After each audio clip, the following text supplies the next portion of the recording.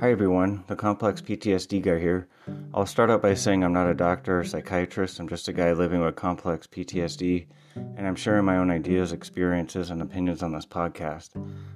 I wanted to share something that's similar to a podcast I did about a week ago, where I talked about that show, 90 Day Fiancé, and it's called The Other Way, where they go to other countries, and how I think it's good to see other cultures to kind of get yourself out of your own mind if you're kind of stressed out and lost in your own mind.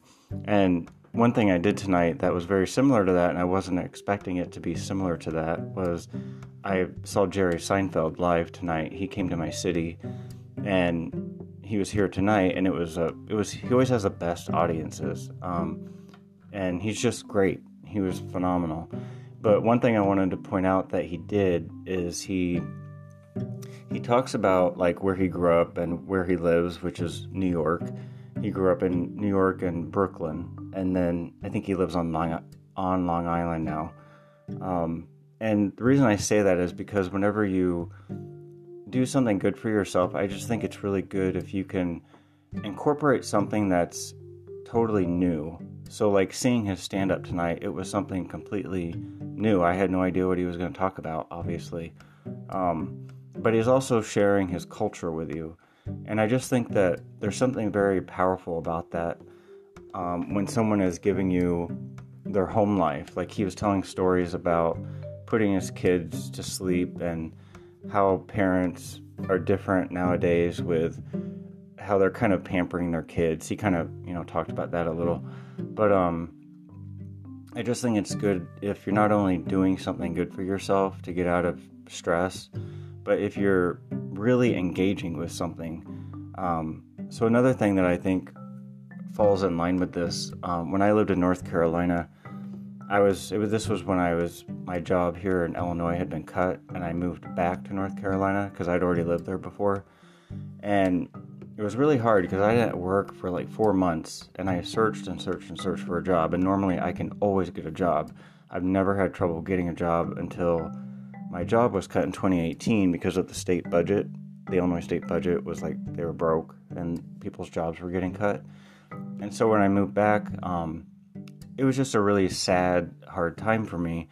And after about 2 months of being out of work, I decided to write the play that I wrote that we put on, like we produced it. But when I decided to write that, I went to the local theater, and I was trying to find a director or people who could kind of educate me on how to go about writing the play.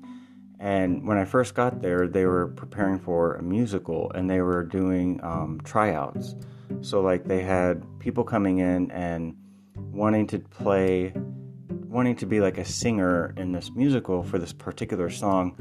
And so when I sat there and I was waiting, I was sitting behind the guy playing the piano, like right behind him almost. And there were about 7 or 8 different people who would come in and they would sing. And that was such an amazing experience because it was almost like they were singing to me because I was sitting behind the guy playing the piano.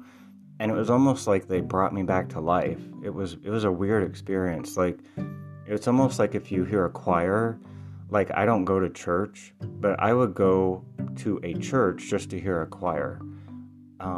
The singing is just so enriching. And I would have to say that seeing Jerry Seinfeld tonight live, him talking and speaking to us and being animated and sharing his culture, it was that same experience where they're like giving you some life, some energy. And so that would be one thing that I don't think I've ever recommended before is if you need enrichment, I would go to like a theater production or a comedy stand-up or, something of that nature. And I think it differs from just going to a concert, even though at a concert the person's singing. But sometimes concerts are so loud, you're not getting that enrichment. And that's why I say a choir. I mean, a choir has music, but a choir is not loud. It's not like a rock concert. And even pop music is loud. Like a lot of times I ever hear when I'm at a concert is just screaming and loud, and it's not the same enrichment. You're not getting the same love out of it. But those are just some things I wanted to recommend because I hadn't thought of that. But like a comedy routine, there's usually no music. It's just them talking to you and filling you up. And the same with a choir, and the same with, I would say, a local like musical, even though I'm not into musicals. But I just wanted to kind of recommend that because I had sort of forgotten about that moment in North Carolina when those people were singing to me because I was so depressed and I was just so lost because I didn't have a job. And the people singing to me, it was almost like they were filling me up with something that I was needing. So again, like I had friends down there whenever I lived down there, and they used to go out and just go to all types of different churches just because they felt like it. Like they went to like a Methodist church, they went to like a synagogue, they tried everything. Just because they wanted to. Like they grew up Catholic, but they just wanted to experience other churches. And I just think that's really neat, but I would almost do something like that just for the choir. The choir is just a really amazing thing to hear, the uplifting aspect of it. But I just wanted to share a little bit of that, and I hope everybody has a good weekend.